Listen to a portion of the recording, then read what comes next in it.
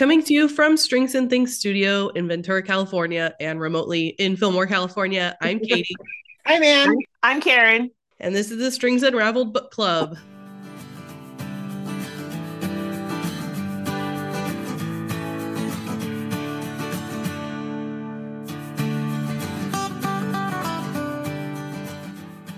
Good morning, everybody. If we sound different, we have to record via Zoom today again because I am stuck at home with Corona. So I got my throat coat tea here and I'm going to do my best not to cough, but I'm feeling pretty good and I am ready to talk about a book. Woo-hoo. I hate throat coat, but it really works. It works. It's so gross, but it works very well. I put a lot of honey in it. So for those of us who like black licorice, we're kind of in love with it. Okay. Yeah, but I know I'm an oddity. Not very many people in this world really like black licorice like I do. So there are other flavors of it too, though, which I have not explored very carefully. There's one that's grosser. Oh, great. But then I think there's like a lavender flavor, like a more lavender hinted one, and some other flavors, but straight throat coat works. I've been trying to get James to drink it all week because he also has Corona. And I'm like, you'll like it, I promise, because he likes black licorice. So maybe I just have to like make him a cup and make him drink it because it does work so well. But yeah, I hate it. I did do at home medicine, the Starbucks medicine bombs. Oh yeah. That was my go-to during my Rona time. Yeah, I've just been drinking a lot of tea with lemon and honey. Yep. So anyway, today's book we are talking about was my choice. We are talking about Everyone Knows Your Mother is a Witch by Rivka Galchen. So the blurb on the back of the book cover says, the story begins in 1618 in the German Duchy of Württemberg. Plague is spreading, the 30 Years' War has commenced, and fear and suspicion are in the air throughout the Holy Roman Empire. In the small town of Leonberg, Katharina Kepler is accused of being a witch. Katharina is an illiterate widow known by her neighbors for her herbal remedies and her successful children, including the eldest, Johannes, who is the imperial mathematician and renowned author of the laws of planetary motion. It's enough to make anyone jealous, and Katharina has done herself no favors by being out and about and in everyone's business. So when the deranged and insipid Ursula Reinbold accuses Katharina of offering her a bitter witchy drink that has made her ill, Katharina is in trouble, facing the threat of financial ruin, torture, and even execution. Drawing on real historical documents and infused with the intensity of imagination, sly humor, and intellectual fire for which Rivka Galchen is known, Everyone Knows Your Mother is a Witch is a touchingly illuminates a society and a family undone by superstition, the state, and the moral convulsions of history. So it is a fictionalized account of the events of Katharina Kepler's life, who was a real person. She was the mother of the famous astrologer Johannes Kepler, who's known for discovering the three major laws of planetary motion and was a key figure in the 17th century scientific revolution. So I knew he was a real person. I didn't realize that this was a true story, basically. No, I just like, oh yeah, Kepler. That is a scientific name. Yeah, I was researching the book. I did not make that connection. Yeah, after I started it, I started looking, like I was like Googling this book and I was like, oh, I've heard that name. So going into it, I sort of knew, but I didn't realize until after I finished the book and I was doing more research before this morning that Katharina Kepler and this story of his mother is an actual true story. It's a fictionalized version of it, but. Well, I got wondering when, is The Little Prince is not his work, right? The what? The Little Prince, the story of the boy who goes to the moon. No, okay. That's a French author. Okay. Because I was like, the book that the widow's selling at the end the premise sounded like The Little Prince. I had wondered, because there were so many like specific references to moments, like fixed moments, that I was wondering if it was a true story, but I didn't take the time to look it up. So thank you for finding that out. Yeah.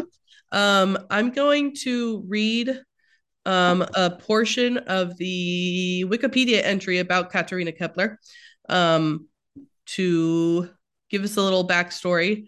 So she was married to Heinrich Kepler and had one daughter and three sons. One of them was Johannes. In 1615, a witch trial was initiated by Einhorn, who, in his reign in the Protestant town of Leonberg, accused 15 different women of sorcery and executed 8 of them. He acted in accordance with the will of the government and the public, which had asked for investigation of sorcery and issued an arrest of Katharina Kempler in 1615. Ursula Reinbold had accused Katharina of giving her a potion after an argument that made her sick. Johannes Kepler defended his mother himself.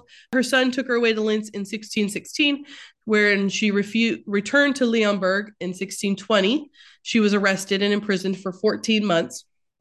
She was told how she'd be tortured and as a means of frightening her, but she refused to confess anything.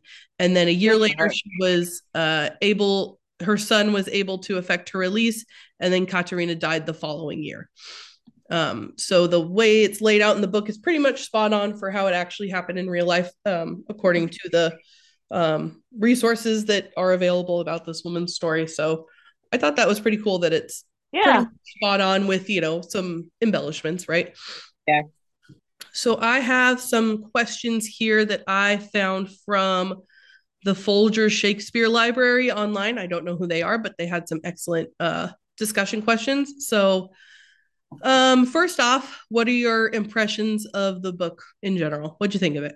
Well, I wanted to re-listen to it because at first I shared a message with you guys that I'm like, this book is amazing, because I really loved the tone of the book, of the just very straight talking, very real, very relatable, and suffer no fools of Katharina, that she's like, this is dumb. How can anybody be this dumb?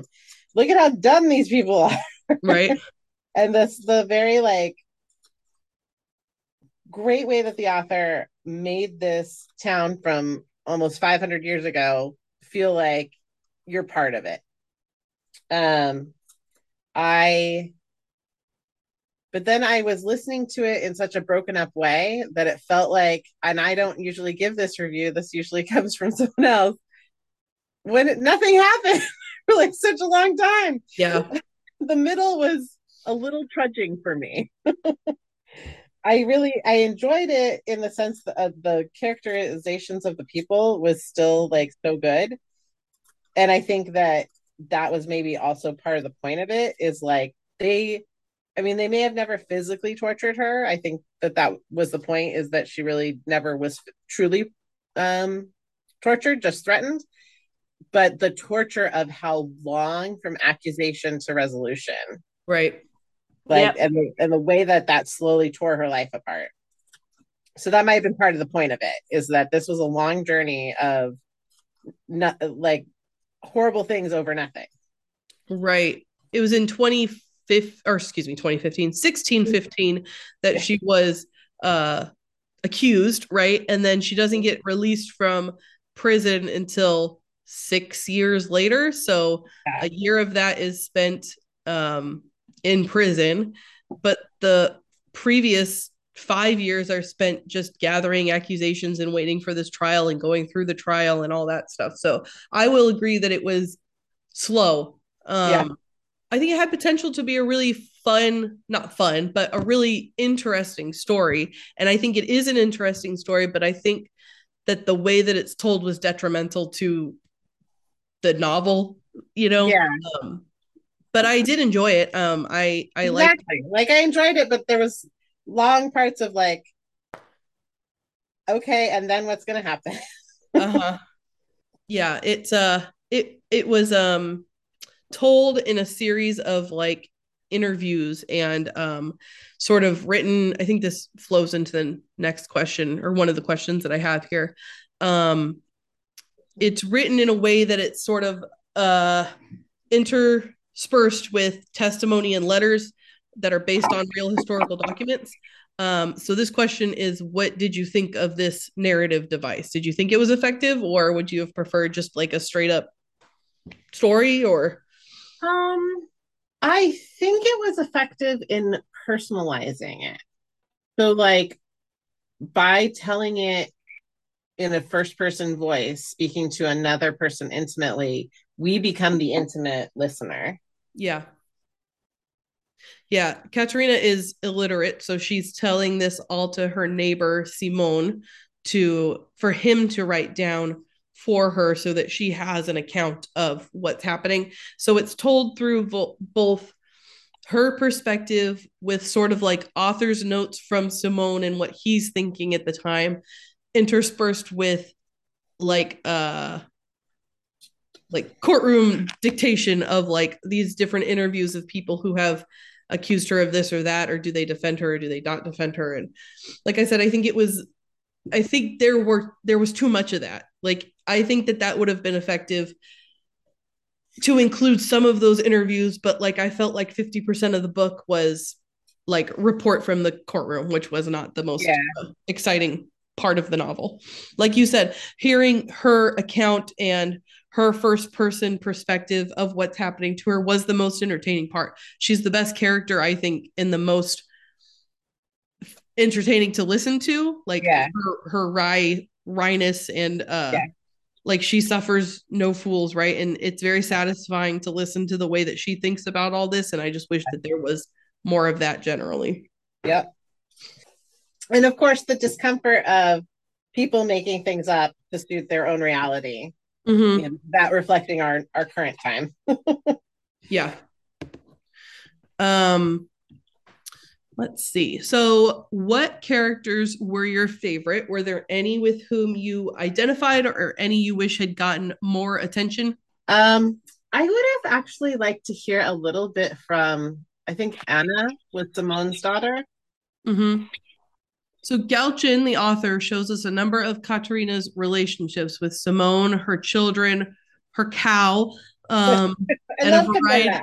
Yeah, Camilla. In my mind, it was Cowmilla, like that was her name. Exactly. I was hoping it was spelled that way because I listened to the audiobook. Yeah, it's not. It's spelled like chamomile, like the tea, and I was like, no, her name is Cowmilla. Duh. Who do you think Katerina would consider her closest ally? Ooh. I mean, obviously, for a long time, it's Simone. Yeah. I mean, I feel like it's probably her son, Johannes or Hans or whatever.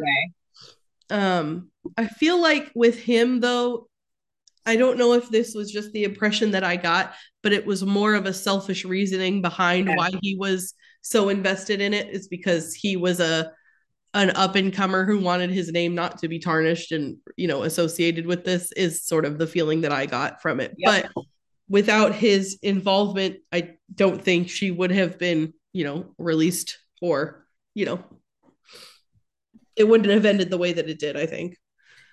I think Marosha was her best ally. Now, Johannes and Simone were effective in her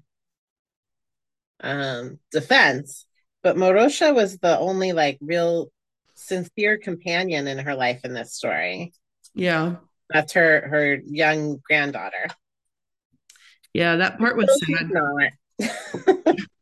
She's definitely most bonded with Marosha and is happiest, I think, when she is with her and telling us about her and all that. And it seemed like at some point, I mean, spoiler alert, Marosha dies, right? And I feel like after that point, she kind of gave up a little bit, which was sad because she had so much fight in her throughout the majority of the novel, but at some point she's just like letting whatever happens. And it's not that she isn't defending herself, because she does when she goes to give her testimony, but it's a little lackluster, I think, just because I feel like she has like the spark was gone. Yep. It's interesting, like that the time in human history where the idea that not all your children, that it's just perfectly normal that not all your children will make it to adulthood. Is, and to be like able to function through that, right? Like that's such a foreign idea, because the death of one child is such a crushing idea to me. Forget that you might have many children. Yeah, that's why you have so many, right? Yeah. And so like Morosha is the first child figure that you really see her bonded with. Uh-huh. Like, of course, she clearly is enamored of her adult children, but she does mention like she puts it when we meet Heinrich. I had 4 children who made it to adulthood. Well, I had a quick interjection about that. Yeah. Okay, so I went to a parent, when you are expecting your first, you go to the parenting classes and all that. And they were saying there is a statistic for how many times a woman had to get pregnant at the turn of the night, at the beginning of the 1900s to see 3 of her children live past 12. Yeah. No, to live to adulthood. In the early 1900s in America, a woman had to be pregnant 12 times to see 3 of her children get to adulthood because of the childhood diseases and various things. So I imagine at her age, how many times she had to, to have 4 children live to adulthood was pretty remarkable. Maybe something else that her neighbors would also be jealous of, even though there's the one that they don't talk about. Yeah, she has 4 adult children to adulthood. Like Anne said, you don't know how many there were that didn't make it to adulthood because they don't mention it. But it might just be that she had 4 because a part of the story is that people are jealous of her successful children. So other people may have also lost children in that time. We don't know if Katerina had more and lost them, but I could easily believe that she had 4 and raised 4. One of them died in adulthood, right? But yeah, it's a point of contention between her and probably at least her biggest enemy, I think, Ursula, that she has children, and Ursula doesn't have any. No. So the other half of this question is, who is her most serious nemesis in this book? I want to say Ursula, but I kind of think the guy who was in power. Yeah. Because I feel like it was all politics for him. He's willing to sacrifice her and do whatever. And he was like, he didn't really want to because he was like, come on, let's make a deal that makes both of us look good. Yeah. And she's like, no, I'm not a witch. I'm no. Yeah. And the whole like the beginning of the book is this all comes about because she wants to raise a trial against him for slander, right? So he's saying that she's a witch, and she's like, I'm not a witch. I don't want you to say that I'm a witch. So I'm going to bring a trial against you. And, it's against, the main guy, right? And everybody's like, you probably shouldn't have done that, because now he's like, it's going to make him look bad, which means he's going to go after you even harder, right? So I think because Ursula has no choice. Yeah, but I think Ursula was sort of a pawn for him, but yeah, it was. What about the other person that was kind of a worm that was with Ursula, who was kind of yeah, because he was. I kind of feel like after a while, Ursula kind of goes in the background. She was, like you said, she was just the pawn. She's not important to the story but I was actually even kind of amazed that women could bring a suit. Yeah, I mean, she had to have a legal guardian with her in order to go to the courtroom to do it. But there's a whole chapter or section of the book that lays out exactly all of the things that Ursula's husband is like. He writes to the Duke, like, here's all the reasons why you should imprison this woman, right? And there are 46 of them that he lists. So there's a lot of evidence that they have gathered in order to try and put her behind bars for some reason. That was one of the biggest parts. The 46, the letter of the 46 reasons. Yeah. I would argue that there wasn't really so much, most of that was not even evidence. It was like all the neighbors having an opportunity to voice their petty opinions and gossip of all the things over the years they didn't like about her. And they finally had to say, yes, I'm going to jump on this bandwagon because this is what I didn't like. And I always had to just keep it to myself. But if we're all complaining, here's my complaint. Yeah.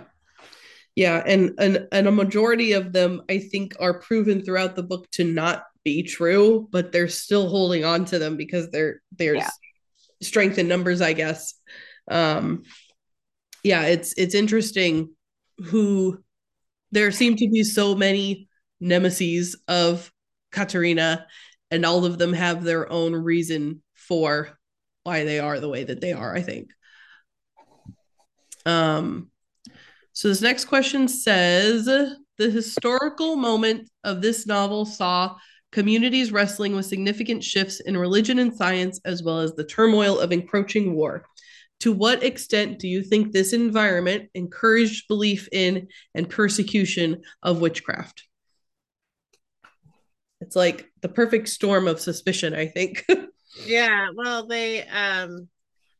it's definitely that opportunity to seize on, like, I don't like this person, I never like this person, I am going to make something up about her. Yeah. Or I'm going to take this slight and turn it into the devil's work. Exactly.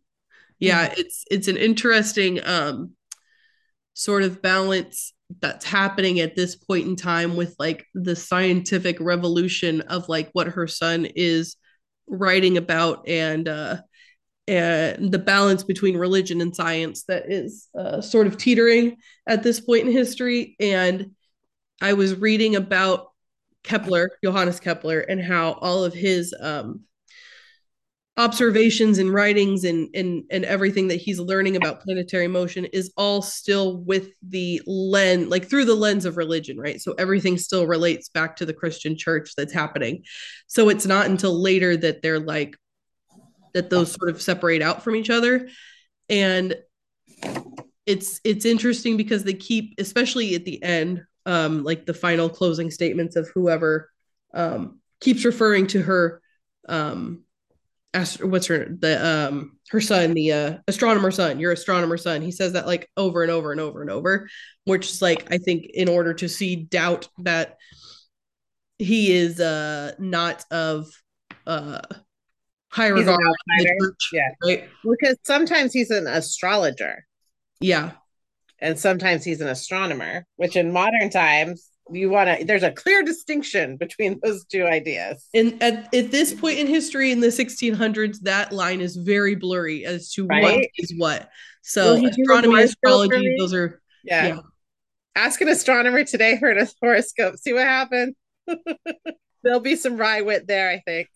How does her famous astronomer son live with no one paying him? See, now I actually liked the middle of the book because I felt it fleshed out the characters a lot better, and also showed how she affected the lives. Like, she affected her friend Simone's daughter. Her whole life changed just because she told her to basically put some makeup on. Mhm. You know, hey, your life could be different if you would just like care for yourself a little bit more. I mean, I felt like the book showed her impact, not just on the negative, but on the positive. Like, she just a small thing one time. Now his daughter has suitors and all this other stuff. But I kept thinking, how does he go for his whole life with the promise that someone's going to actually pay him? I mean, that his poor wife, having to deal with how do they feed themselves, how do they care for everybody when no he's waiting, and then they don't ever pay him. I think the economics of that is that money went further, and that he was probably getting like big sums, like lump sums for the things. He kept talking about he was waiting and waiting and waiting, and then he was angry because they said, nope, we're not paying you. Yeah. I know the same thing. So I was kind of like trying to sort that out in my head, that like a penny went a lot further than a penny does now. That's true. Yeah. And then people had some self-sufficiencies, like they had a cow. Right. Like, because at Johannes's house, they had a cow too. They probably had some kind of home garden. Because something I thought was interesting is like Katerina is obviously well off by the through the impressions of her neighbors, but she has to borrow the baker's oven. Yeah. I So don't like, think I think yeah, people didn't necessarily have ovens even because the it well was off, such an you might have a stovetop, but a dedicated oven was probably just you wouldn't have use for it, maybe. I don't know. not in a way that you'd use it every day.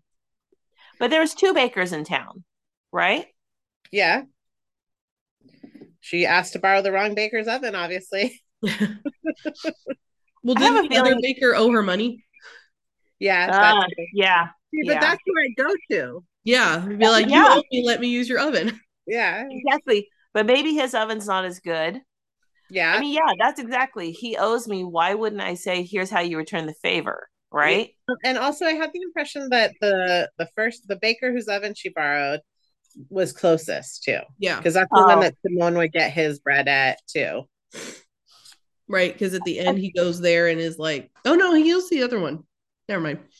Yeah, I but get at this. some point he does. I feel like Katerina is kind of a loud, kind of abrasive, unaware person in a sense that while she observes everybody else, she doesn't observe her effect sometimes on other people.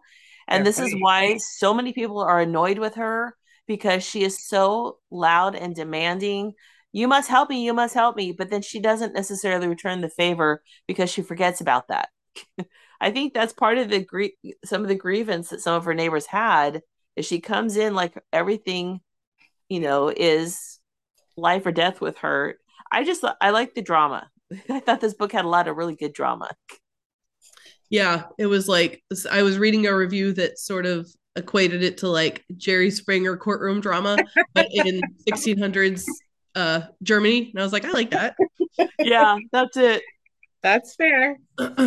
um, what do you think drove Ursula to accuse Katerina? Do you think the matter would have been dropped if Katerina hadn't been recording it?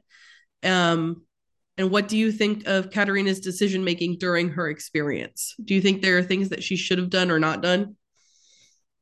I think Ursula Um, was put up yeah. to it by her brother. You don't think Ursula had like they had like a adversarial relationship already? Because They like did, but if this is, I get the sense that this is the first time Ursula. I mean, yeah, because they did say they were friends at one point, Uh huh. and then over time, I mean, Ursula made some her own bad choices, and she blamed it on her friend because I don't know something else. I think something else was going on there, and that was the thing that set her off. But I don't know that it would have gone as far if her brother hadn't gotten involved.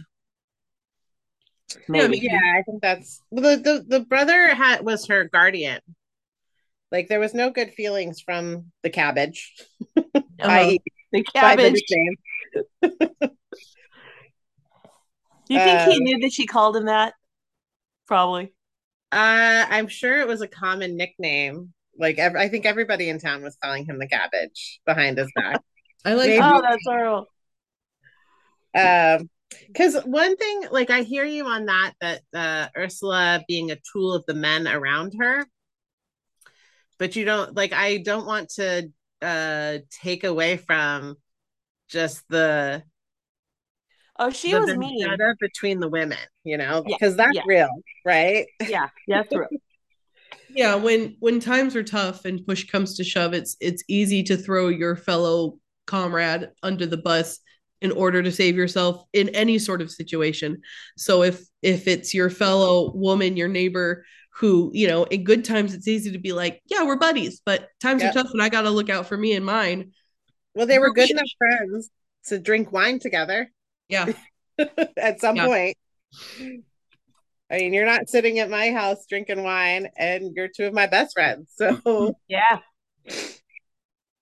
Um, what do you think of Katerina's decision making? So again, do you think there are things that she should or shouldn't have done during the process of this? At some point, she's staying with Johannes in Linz, and he's like, "You're not going home. You can't go home." And the very next chapter, she's like, "I was so happy to be home." It's Yeah. like, maybe we shouldn't have gone home. I was thinking that would be the number one mistake, but yeah, I like that was her number one because I was like, but then because staying out of Linz was out of what's the hometown? Leonberg. Landberg.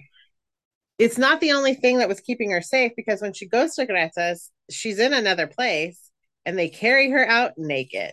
Like, Yeah, that's true. I feel like being a widow for so long, she was so used to being independent and having her own mind. And she was not one who was ever going to tread lightly. Like you said, she wasn't going to suffer fools, but neither was she going to give her will to someone else. And if she wanted to do what she was going to do, she wasn't going to listen to reason.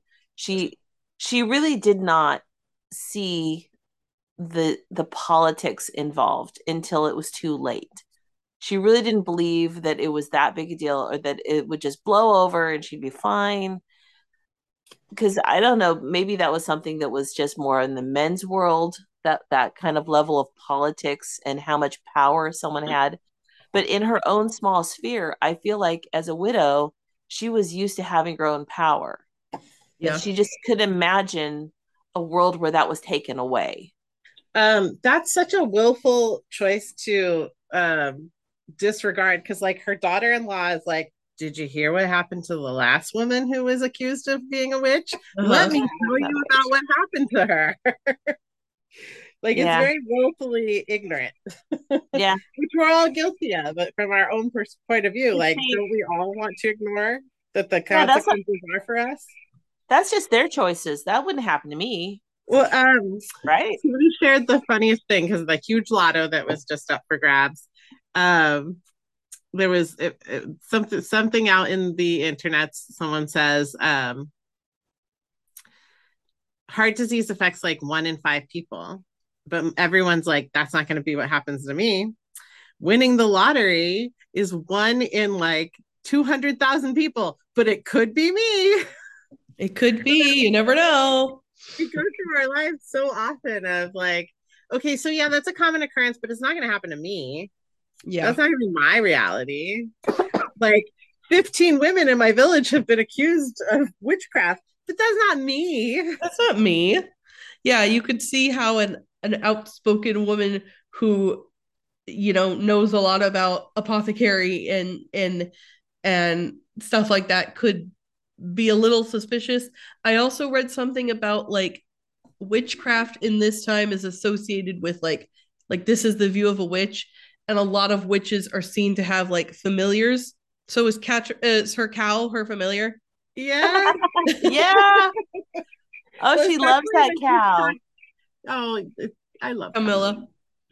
Which is talking about finding out the cow's real name. I'm like, she's gonna get in so much trouble for that. Yeah, totally. I loved that. I was like, that's totally her familiar, a cow. Yes. Let's talk about Simone. So he wrestles with himself as to whether he could have done more to help her. Do you think he could have? I think he could have stood by her for longer. Yeah. But I don't know if that would have been any more effective than anything else. Yeah, at some point he does sort of step aside and like distance himself, which I can understand why you would do that. But he is guilty. He feels guilty at the end that he sort of abandoned his friend, right? So I don't know if he was necessarily in a position to be able to help more in the sense of the trial, but I think he could have helped Katerina more in the sense of just being a friend. Yep. Yeah. What are the dynamics of these two at this point in life? I mean, I know she's older, a lot older. She's a single woman. He's a single guy. There's not really a romantic thing going on, but there's definitely, I don't know. I'm surprised he sticks by her as a guardian. Why does he do that when he doesn't? There are some people who their word is their bond, right? So he said he would, so of course he would. So there are some people who like just stand by their word and they don't have a different motivation. I think if he had a deeper motivation than his word, then that would have been more durable when things got harder in his personal life. I think that they're purely companions because there's a hint somewhere in there that he might be, that he might be gay. Remember when he's talking about his time in the monastery? Yeah. So it's just very, very lightly hinted. And so I really just think that they're dear companions, that he's someone who's quiet and not withholding, but not easy to give his friendship. And she breaks through that barrier and becomes his companion. Like a wrecking ball. She just walked right into his house.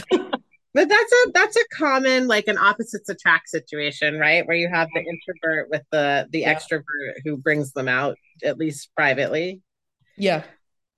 I can see on his part, it would be very overwhelming to be drawn deeper into all of the legalities and even the gossip of the neighbors and having that affect your life when you're just a quiet person who just wants to go about your business and leave yourself to yourself and take care of your daughter.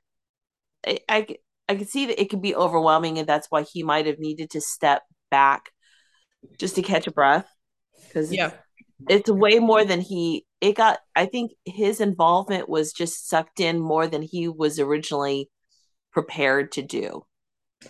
Well, I think that he's a very good example of hyper focus, because there's some point, I don't remember what the exact gossip had come up.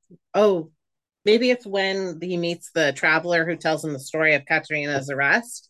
And I think that's when he's like, haven't you heard? And he's like, no, I was working on a stirrups order or something. So like, he just loves to lock himself in his workshop and work hard. And Katerina like gave him something different to pay attention to. Yeah. Okay. So Johannes Kepler is a well-known scientific figure, yet you could conceivably read this book without recognizing him in it. Why not? Yes, you could. Yes, you could. What do you think of the author's decision to distance him from the story the way that she did? It's excellent. Yeah. Because don't you wonder about the lives of famous people's brothers and sisters and moms? Yeah. They're just normal. And the fact that they have a famous child or sibling or whatever is just part of their periphery. Because you're the main character of your story, right? Yeah. And she was definitely main character worthy without her son being in the story, Exactly. for as little as he did. Was her other son a lawyer? He was a pewterer. I think, didn't he become a lawyer? He became her advocate. At the end. He absolutely did. You're right. Yeah, I think he was probably inspired by all this that happened, was like, you know what? I'm going to go into law. Well, it's sort of like people who have a chronic illness, and I'm sure our families who go through massive legal battles too, is you become such an expert in that thing. You could probably go do that profession. Yeah. I just said if you're knowledgeable about someone's chronic illness that you could become a doctor. I did say that. We're not debating that. How does Katerina compare to other characters you've come across in books, movies, or TV who are also associated with witchcraft? Is there anything about her as a witch that surprised you, or does the representation of a witch follow any other sort of characters or stories that you know of? Does she remind you of any other witches? This is actually perfectly done. I have to give props to the author on this, because they show us the perception of a witch, and then they show us her affinity for nature, her apothecary knowledge, and all of those like positive things that supposed witches have the magic to do. Yeah. I think that is one of the most artful parts of this book, is the demonstration, just the subtlety that like Katerina, you might be a witch. That might be real, but Yeah, not the kind of hurtful black magic in league with the devil witch that your being accused cohort is of. accusing you of. Yeah, totally. Yeah, it's interesting reading this in the lens of a in this day and age, right? Where people actually claim themselves to be witches in more of a sort of religious spiritual sense than a, you could be a Wiccan, and that's like a somewhat um respected viewpoint, right? So Yeah. it's interesting that those same people, if they shared that same viewpoint in the 1600s and, in Germany at this time frame, would have been tried as a witch, right? That they're Mm-hmm. evil, that they are in conspiracy with the devil, right? It was interesting because I didn't really know a whole lot about the witch hunts in Europe in this time as much as I Mm-hmm. knew about like Salem witch trials and the American colonists and stuff. So that Yep. was the part of the novel that I really liked, is like I didn't know the extent of all that, right? Mm-hmm. So I appreciated that. And that sort of leads into this last question that I have, is like, think about the reasons that she was accused of being a witch. How would the elements of her witchcraft be viewed if they were practiced today? Like, what sort of person would she be in today's day and age? Well, I think as an outspoken woman, she'd still be reviled. Yeah. Yep. Yep. An outspoken woman in because she was in an influential sphere, so you'd Yeah. have to imagine that she would have in this day and age, she'd probably have a presence of her own. Mm-hmm. And so I still think that people around her, men and women, would revile her. Yep. Men would be threatened by her personal power, and women would be jealous of her. Yep. Because you can't win for losing, because women hate you as much as men hate you in that kind of situation. Different reasons, I think, but Yeah, I totally. still think she'd be in trouble. Yeah. Um, A lot of people would be telling her to stay in her lane. yeah. And she'd like, the whole road is my lane. But I think that she would be more positive in, she would be lauded in other circumstances if people could see her talents and her care for others as a knowledgeable, think of the people you follow on social media. If you follow any people like that, like Mm-hmm. Witch Bitch Thrift is one of my favorites. The Black Forager, yeah, the knowledge and the things that they share about how they live their lives, to me, is admirable, and I love being able to observe their ideas and thoughts. So in some ways, I think that she'd be well received and have her own popularity. Yeah, definitely. I She see her would as be sort of insta like famous. Insta famous, yeah. I see her as sort of like an older, influential woman in her own like town. Like I imagine her in like Ojai owning an apothecary shop. Yes. She would probably even run a spa, a wellness spa. Oh Yeah. yeah, yeah, yeah, yeah. Because she's a savvy businesswoman too. That's a good point, Karen. Is that like she's running a business? She Yeah. lends money. She has lands that are leased. Because I wonder too, that's part of what Johannes's success is, or like ability to thrive, is that there's some sort of family money there. Yeah, That's he was true privileged because, enough to go to university and to different schooling and things like that. yeah, So, yeah, she definitely was in a that's in true. a position of power. She wasn't uh, a lowly peasant woman. She owned her own home. She had a large inheritance Ah, from her father. and that's another motivator from the powers and the neighbors. Yeah, Yeah. totally. Because she owns a lot, and when she's imprisoned, they start picking off and grabbing as much of her stuff as they can get. They Yeah. take her land, someone else, they sell off her land. It's like there's that this one person should not have this much power when we are struggling. How does she have so much? But you're right. I always I focus so much on how obsessed she was with the son who she had to get food for and who really wasn't as bad off, but she felt that way. And I didn't think about what she did for her other children as well. Did you catch the part where like Heinrich just had children around and now one of the siblings is caring for Heinrich's children. Yes, and that was sort of snuck in there. Well, I was like, oh, I didn't realize that he also, like, she's got a lot of grandchildren. Yeah. You rogue, you, Heinrich. Sow your seed where you may. Well, I mean, I like how you said, Karen, like, no one person deserves that to have that much. I mean, I certainly share in that. Like, we could all crush Elon Musk this week, right? Yeah. Let's all leave Twitter. Not that I actively tweet, but we could all crush him. Yeah, it's like eat the rich, but it He's depends not on so the rich. person that we're focusing on, right? Right. So sometimes I hold that in my heart too. Right. Well, that is the end of my questions. So do we have any other final thoughts? Anything you want to touch on that we didn't cover?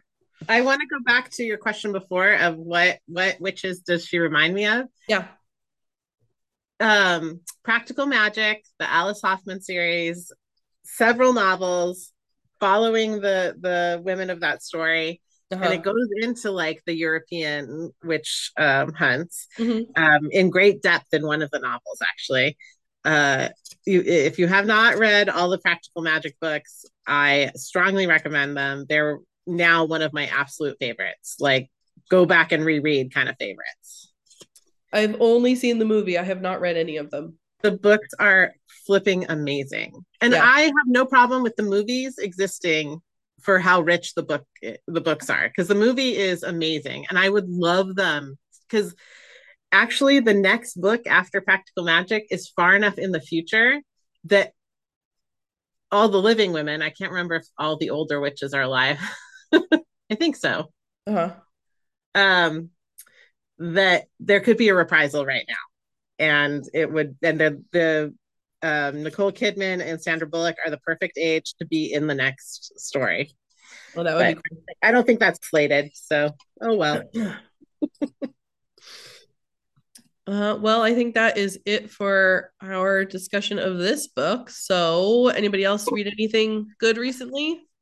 I haven't read anything. I read a great book. Read what? I read a very good book. Yeah. So this book wasn't so spooky, but I think it was a great October choice, Katie.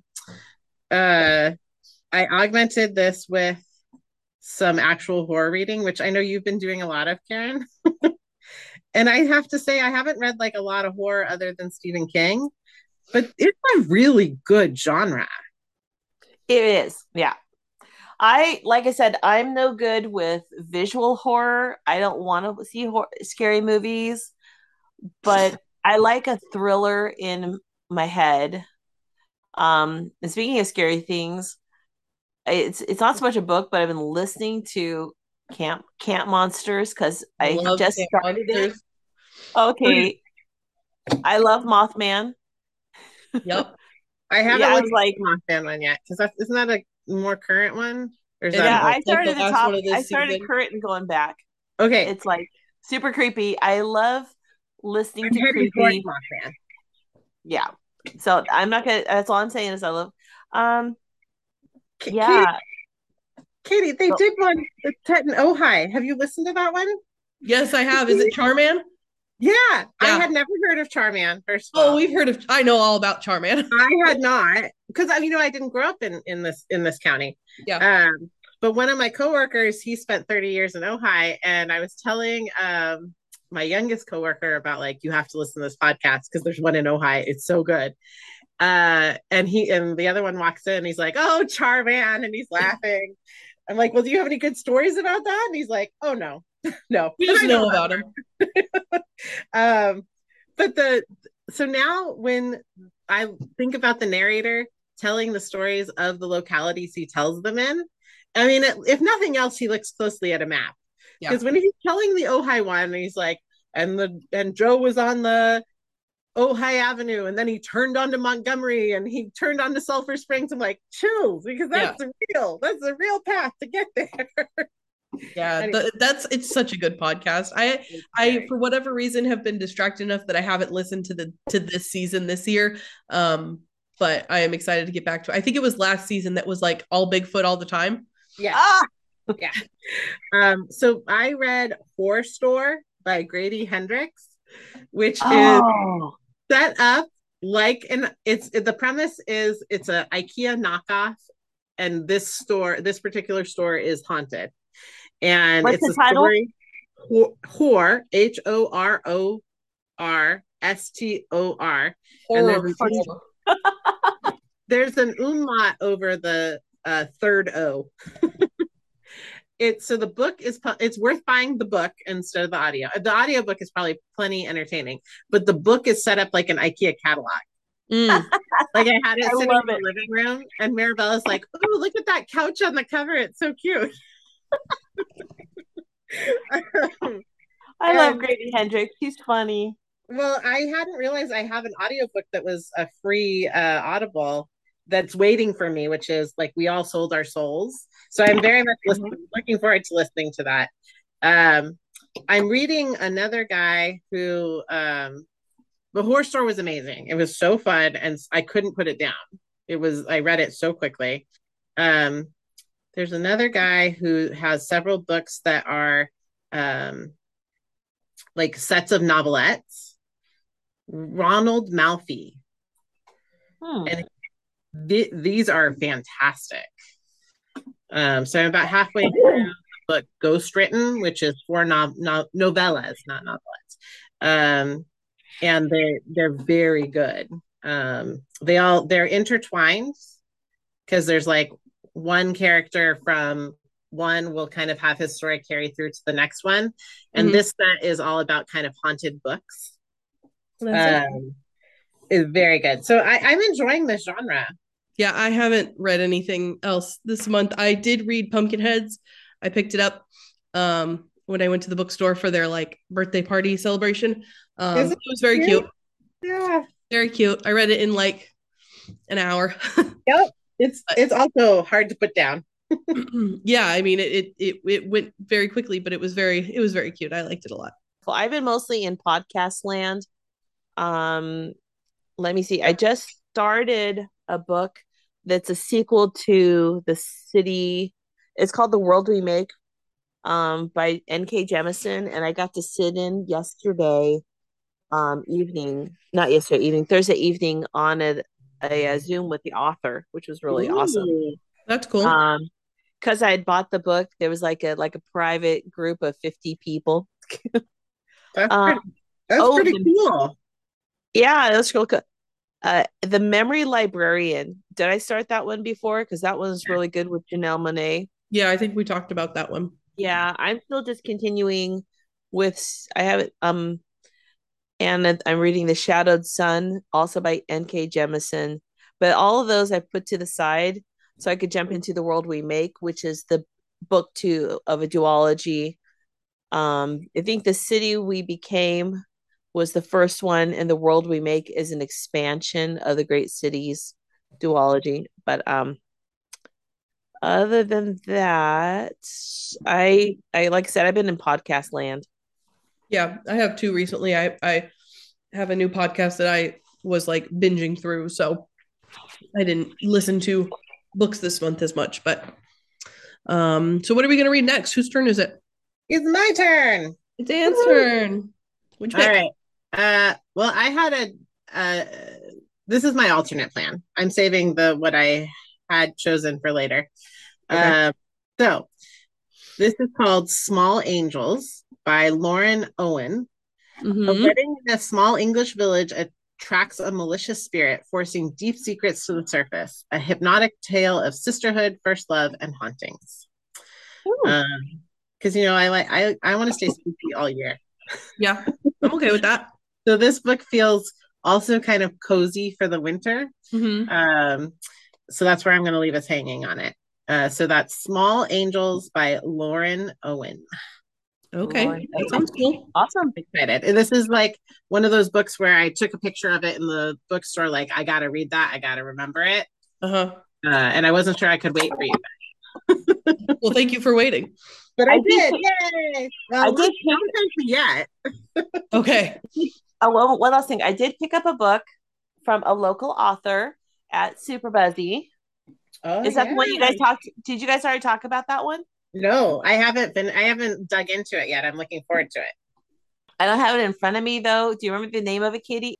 It's by Bryn Stevens. It's called Atrocious Immoralities, I think. That's it. Yeah. Yeah, I haven't read it yet. It's like a historical sci-fi fiction, I think, something like that. Anyway, I just wanted to put a little plug in for a local author. Yeah. You can buy the book online, or you can get it locally at Super Buzzy, and then the author gets 100% of the proceeds. Yeah. So I just want to put a little plug in that for her. Cool. Okay. Well, I think we have reached the end of our time here today. So if you read this book and you want to discuss it with us, shoot us an email or leave a comment or come see us and we could talk about it in person. If not, maybe you'll join us for the next one. So next month we'll pick up with Anne's book. And in the meantime, we hope you have a great month and we'll see you later. Oh, wait, and the boutique. If you're in town, come to our boutique on the 19th. Oh yeah. Thank you. And if you're not in town and you listen to us from afar, you will be able to find our goods on our website, stringsandthingsstudio.com. And we offer local pickup and shipping. Yeah, and all the info on the event is on our website too. So stringsandthingsstudio.com. Thank you, Anne, for remembering the plug. Okay, bye everybody. Bye everybody. Strings Unraveled is a production of Strings and Things Studio with Anne Lekravin-Cazzoli, Katie Von Rader-Fraker, and Karen Wilmoth. Recorded and edited by Katie Von Rader-Fraker. Find us online at stringsandthingsstudio.com or on Facebook or Instagram at Strings and Things Studio. You can email us at stringsandthingsinfo@gmail.com.